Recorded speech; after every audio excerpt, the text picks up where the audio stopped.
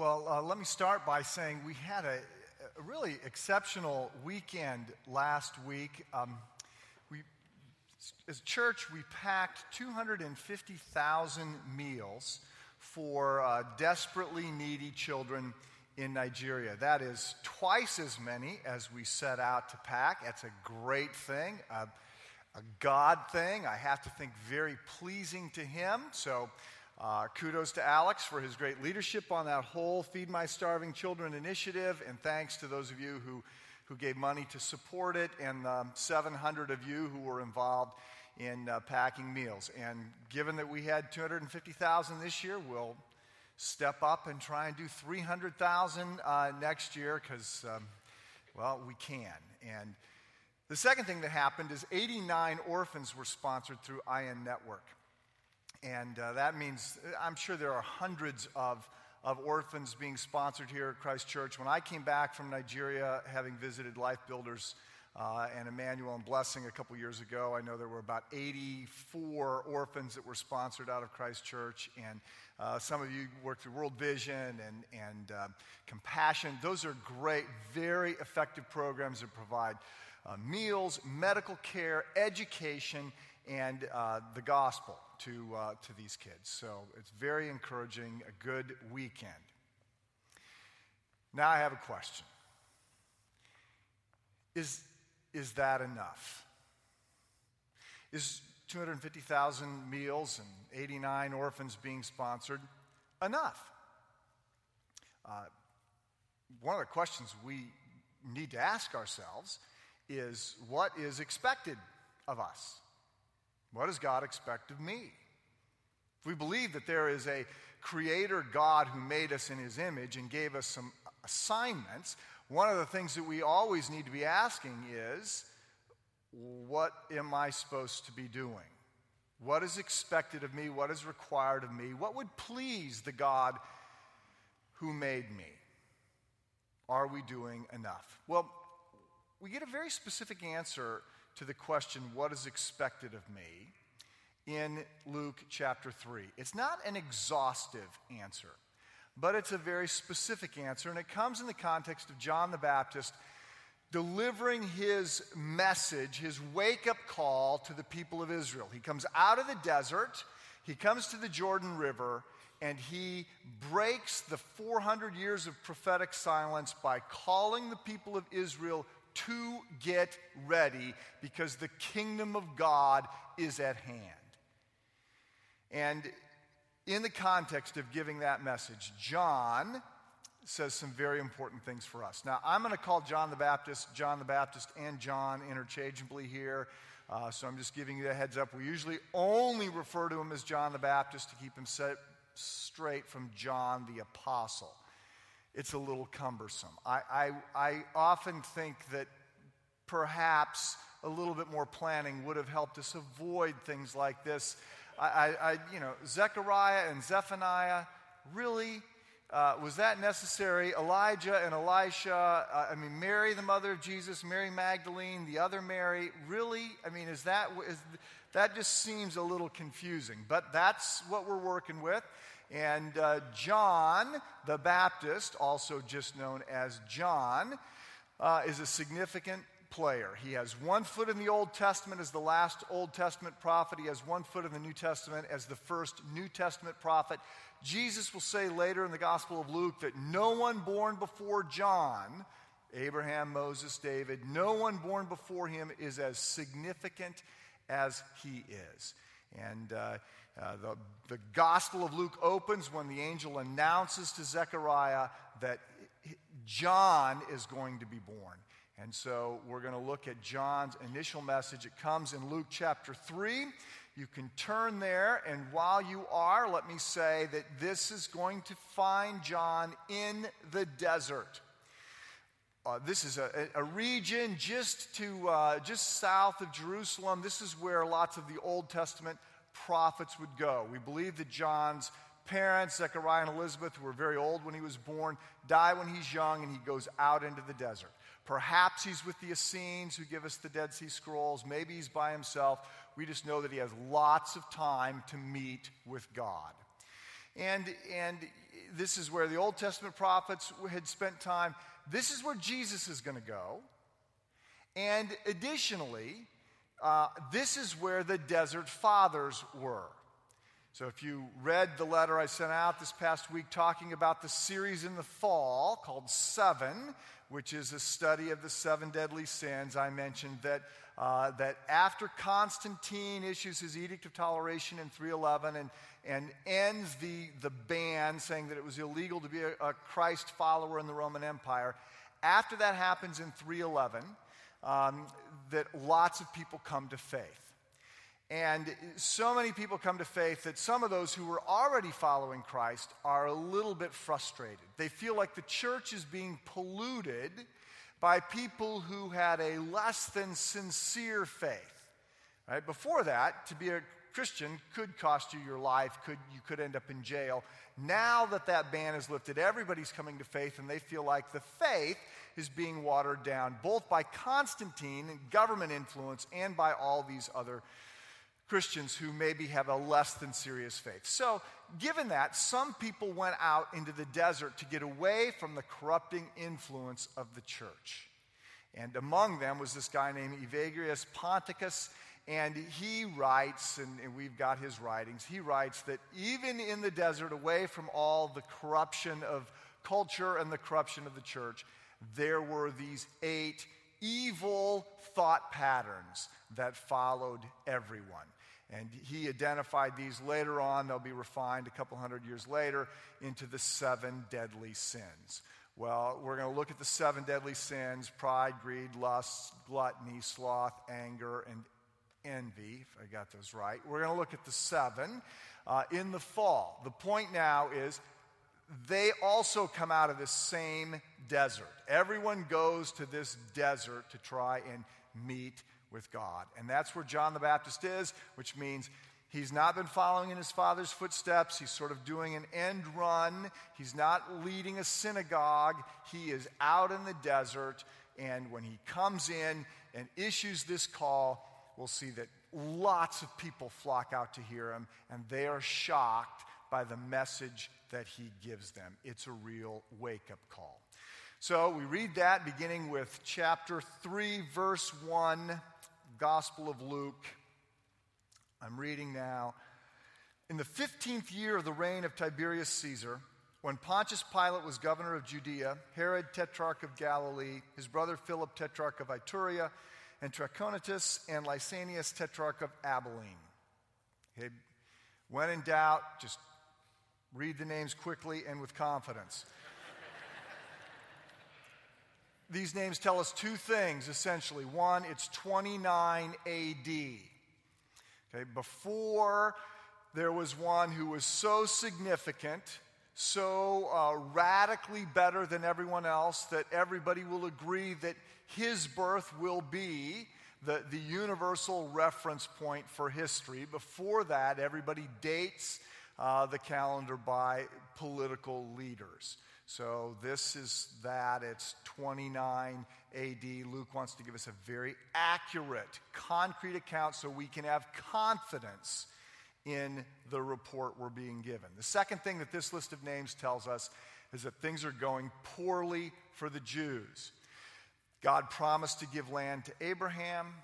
They're in the land that God gave them, but this list of Roman names, Gentile names, means they're not in charge of the land that they were given.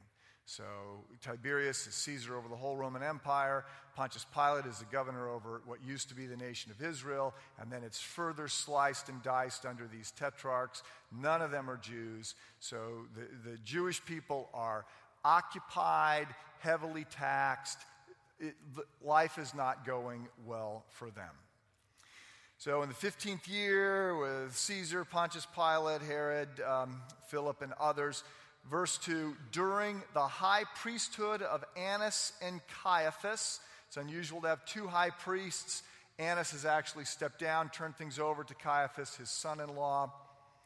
We have a current precedent of a religious leader stepping down and turning things over before he passed away. That had happened here. It was unusual here as well. During the high priesthood of Annas and Caiaphas, the word of God came to John, son of Zechariah, in the desert. He went into all the country around the Jordan, preaching a baptism of repentance for the forgiveness of sins, as is written in the book of the words of Isaiah the prophet. Okay, so now Luke wants us to be sure that we understand John is fulfilling the prophecy given by Isaiah 700 years earlier. So the prophecy that Isaiah gave was that a voice of one calling in the desert, prepare the way for the Lord, make straight paths for him. Every valley shall be filled in, every mountain and hill shall be made low. The imagery here is of a road crew that would run ahead of the king's caravan, filling in potholes, leveling bumps, taking out hairpin turns, generally making the path that the king was going to travel as smooth as possible. 700 years earlier, Isaiah had said there will be a forerunner for the king, but for the Messiah who will come in advance and get the road clear. Right? We'll make it known to everybody. Get ready, the king is coming. This is John the Baptist. He has come out of the desert to prepare a way for the Lord. Every valley shall be filled in, every mountain and hill made low. The crooked road shall become straight, the rough ways smooth, and all mankind will see God's salvation.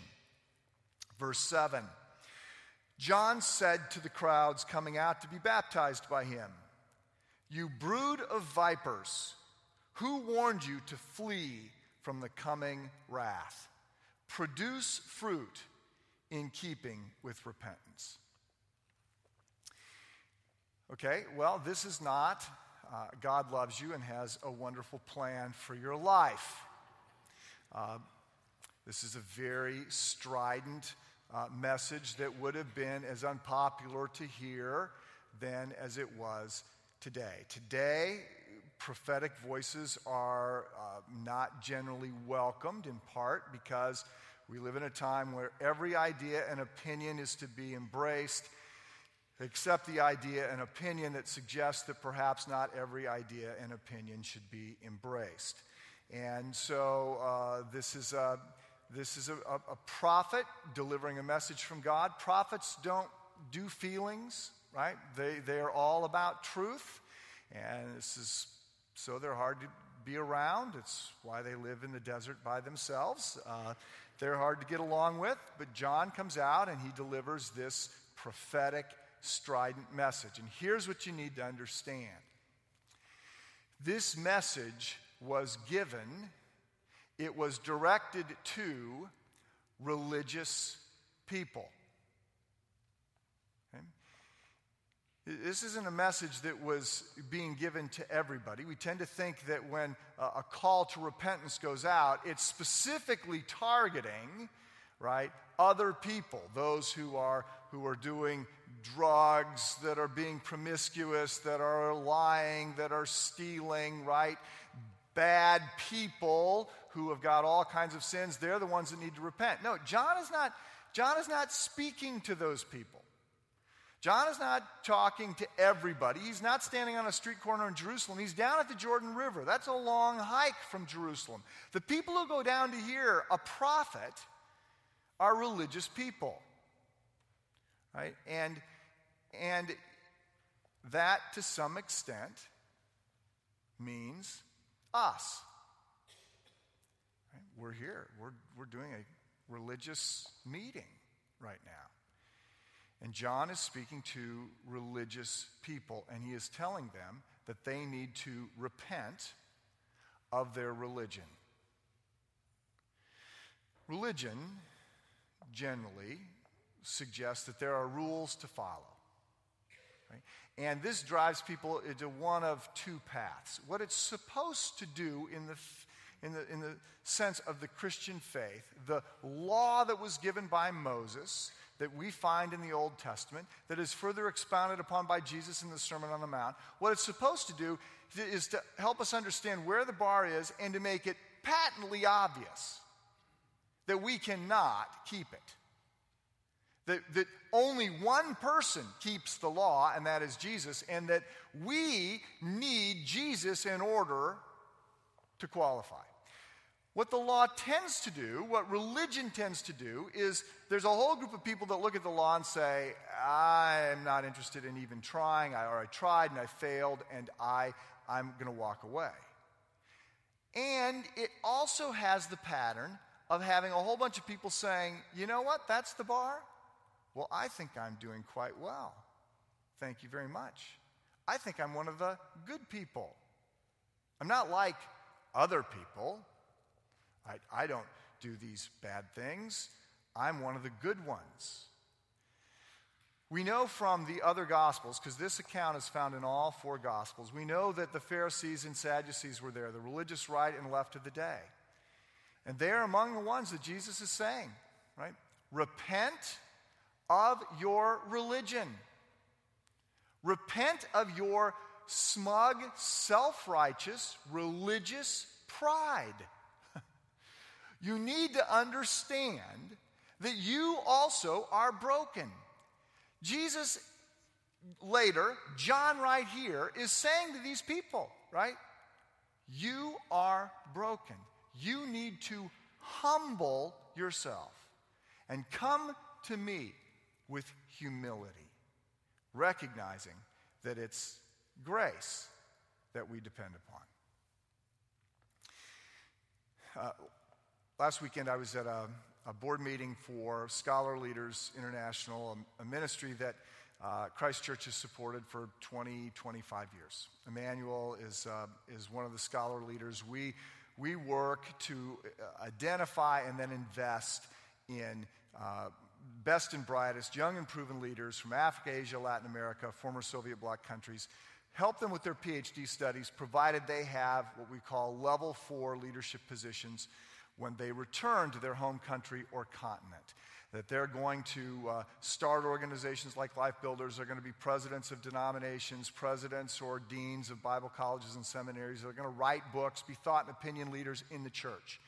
And Christ Church has supported this ministry for a long time, and there are about 260 scholar leaders out there right now around the world, Emmanuel being one of them. Well, we had a board meeting in Los Angeles at the campus of Fuller Seminary, and it was a great meeting, lots of good things to report, and I got some time with a friend of mine, longtime sort of friend and mentor for me, a guy by the name of Mark, who co-founded Scholar Leaders and has just now been appointed to be the president of this seminary. We were having our meeting there. He came and he spoke to us. And afterwards, he was reminding me that he started Scholar Leaders in order, in part, to help ensure that he kept big things big. He grew up in an irreligious home where his father was hostile to things of faith because he said religion makes big things small. So Mark had no exposure to the church, no exposure to Christ until he went to college, and he ends up reading the Gospels for the first time. And as he's reading the Gospels, he is shocked to discover Jesus, who clearly is keeping big things big. He's fighting the Pharisees who are trying to make big things small, who are trying to reduce the things of God down to this list of rules. And Mark said, I saw in Jesus somebody who I had to follow. And almost immediately upon coming to faith in college, he felt a call to ministry. And that frightened him. Because as he looked around at churches, he says, what I see in churches are people who make big things small. And he says, I don't want to ever do that. And so he said, I've got to find ways to surround myself with people who are not going to do that, who cannot afford to do that, who are working with orphans and widows and being reminded of the compelling call that we've been given to keep the right things first, big things big. So the question goes out to you, the question goes out to me, to all of us. Are we keeping big things big, or have we in some way reduced the things of God to something that we might actually think we're pretty good at. That means we are a brood of vipers, right? That is exactly who John is saying, repent. Your attitude is the exact opposite of the one that God is looking for. John said to the crowds coming out to be baptized, "You brood of vipers, who warned you to flee from the coming wrath, produce fruit in keeping with repentance." There's actually three things that we get called to here. First, repentance, which means to turn. The Latin root here is verte. The word revert is to turn and go back. To convert is to turn and go in a different direction. Is to recognize we're headed in the wrong direction and we need to go back. It's to agree with God that we're headed down the wrong path, that our lives are not what they could be or should be. It's to self-report our sins and failures. It's to agree that we are broken. So there is a call to repent. This is to be followed by being baptized, which was a radical call at this time. Today, we talk about John the Baptist, and everybody here is familiar with the idea of baptism. This would have been the first time anyone suggested to a Jew that they needed to be baptized. Gentiles who wanted to convert to Judaism, there was a baptism for that, and there were certain rituals in Judaism, foot washing and some other things that called for people to be cleaned in some way. But the idea that a Jew would not go to the temple to have their sins forgiven, but would actually go to the Jordan River to be baptized for the forgiveness of their sins was a very new and radical idea. And then the third thing that he says is produce fruit in keeping with repentance. Do good works. Right?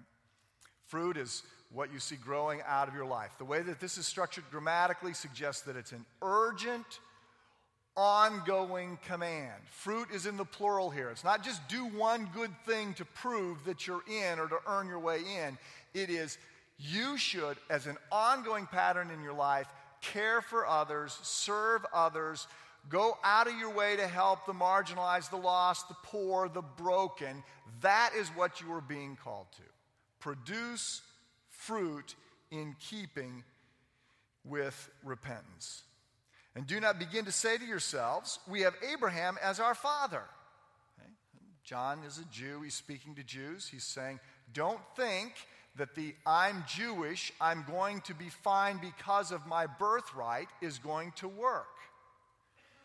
Do not think that, for I tell you that out of these stones God could raise up children for Abraham. There's a pun here in the original language that does not translate into English, but basically he's saying, don't play the I have a in with God because of my ancestry. For I tell you that out of these stones God can raise up children for Abraham. The axe is already at the root of the trees, and every tree that does not produce good fruit will be cut down and thrown into the fire. Jesus later will use the same kind of idea. You can tell a tree by its fruit. An apple tree produces apples, a pear tree produces pears. You can tell the quality of someone's heart and life by how they are living and the fruit of their life. Very frightening statements from John and later from Jesus about trees that are not producing fruit being cut down and thrown into the fire. What should we do then? The crowd asked. I mean, you can imagine. They finally, a prophet, after 400 years of silence, someone has come out of the desert. He's speaking at the Jordan River. The people go out to hear him, right? They're expecting to hear the time's at hand. I'm the forerunner. You know, the Messiah's coming. He's going to overthrow the Romans. It's going to be the glory days, back with King David and Solomon. That's where we're headed. It's all good. And what they get is, you brood of vipers, who warned you to flee from the coming wrath? And so they're asking, well, what exactly should we do? Right? How do we get ready? And John answered, the man with 2 tunics should share with him who has none. Tunic is sort of an undershirt you wore under your robe. So, anyone here have 2 t-shirts? The man with 2 t-shirts should share with him who has none, and the one who has food should do the same. Tax collectors came also to be baptized. They were the dregs, the worst of the worst, right? They were traitors. The Romans, when they took over an area, would go and say, anyone here want to collect money from your friends and neighbors? Whoever promises to give us the most money, you get that little franchise, and then whatever you raise over that, you get to keep. So the tax collectors are traitorous, money-hungry people taking food out of your kids' mouths. The tax collector said, well, what about us, right? We're even worse. What do we do? And John doesn't overthrow the system. He just simply says, don't collect any more than you're required to. Then some soldiers asked him, and what should we do? These would be Jewish soldiers working for the high priest, probably helping the tax collectors collect money. In most parts of the world, the police are bad news. You don't want them to show up because they tend to make situations even worse. When I was in Lagos, 3 times in one day, the police tried to shake out bribes from us. That's the typical scenario. That's what's going on here. So some soldiers asked him, what do we do? He replied, don't extort money and don't accuse people falsely. Be content with your pay. So what might John say to us if instead of coming out of the desert to the Jordan River and preaching to the Jews in the first century, he drove down from Wisconsin and stopped in Lake Forest at Lake Michigan, or he went all the way to Union Station and went down to the Chicago River and began to preach to the people in Chicago? What might he say to people today? You know, on the one hand, the message is different because he's not a forerunner to Christ. He's not going to say the time is at hand. He's going to say, look at Jesus, right? His life, his death, his resurrection, right? That's the hinge point of history. That changes everything. But on the other hand, I think the message is the same. Repent, be baptized, and do good works. Not do good works so that you will be loved. That's religion. Repent of that. Repent of any pride. Repent of any idea that we're any better than anyone else. Right? Strike that notion right now. You pack 250,000 meals. Great. That's not what it's about. You're not going to buy your way into heaven with that. Repent, be baptized, and go do good works out of a heart that is overflowing with an awareness that God has redeemed us in Christ. So, let me say, in just a second, I'm going to lead us in a prayer of confession and repentance. Before that, if you have not been baptized, today would be the right day for you to sign up to be baptized. Later this summer, we're doing another One Church, One Day on August 11th. We will have a baptism. If you are a Christ follower, being baptized is expected. It's not that being baptized saves us. It's not that water washes away our sins. But the New Testament doesn't really have a category for someone who says they are a follower of Christ who's not publicly identified with Christ in baptism. So today would be the day for you to sign up in the lobby to be baptized. And then we go out to do good works. So, let me invite you now to stand. There is a prayer of confession that comes from the Book of Common Prayer that I want to lead us in right now. Join with me as collectively we pray. Most merciful God, we confess that we have sinned against you in thought, word, and deed, by what we have done and by what we have left undone. We have not loved you with our whole heart. We have not loved our neighbors as ourselves. We are truly sorry and we humbly repent.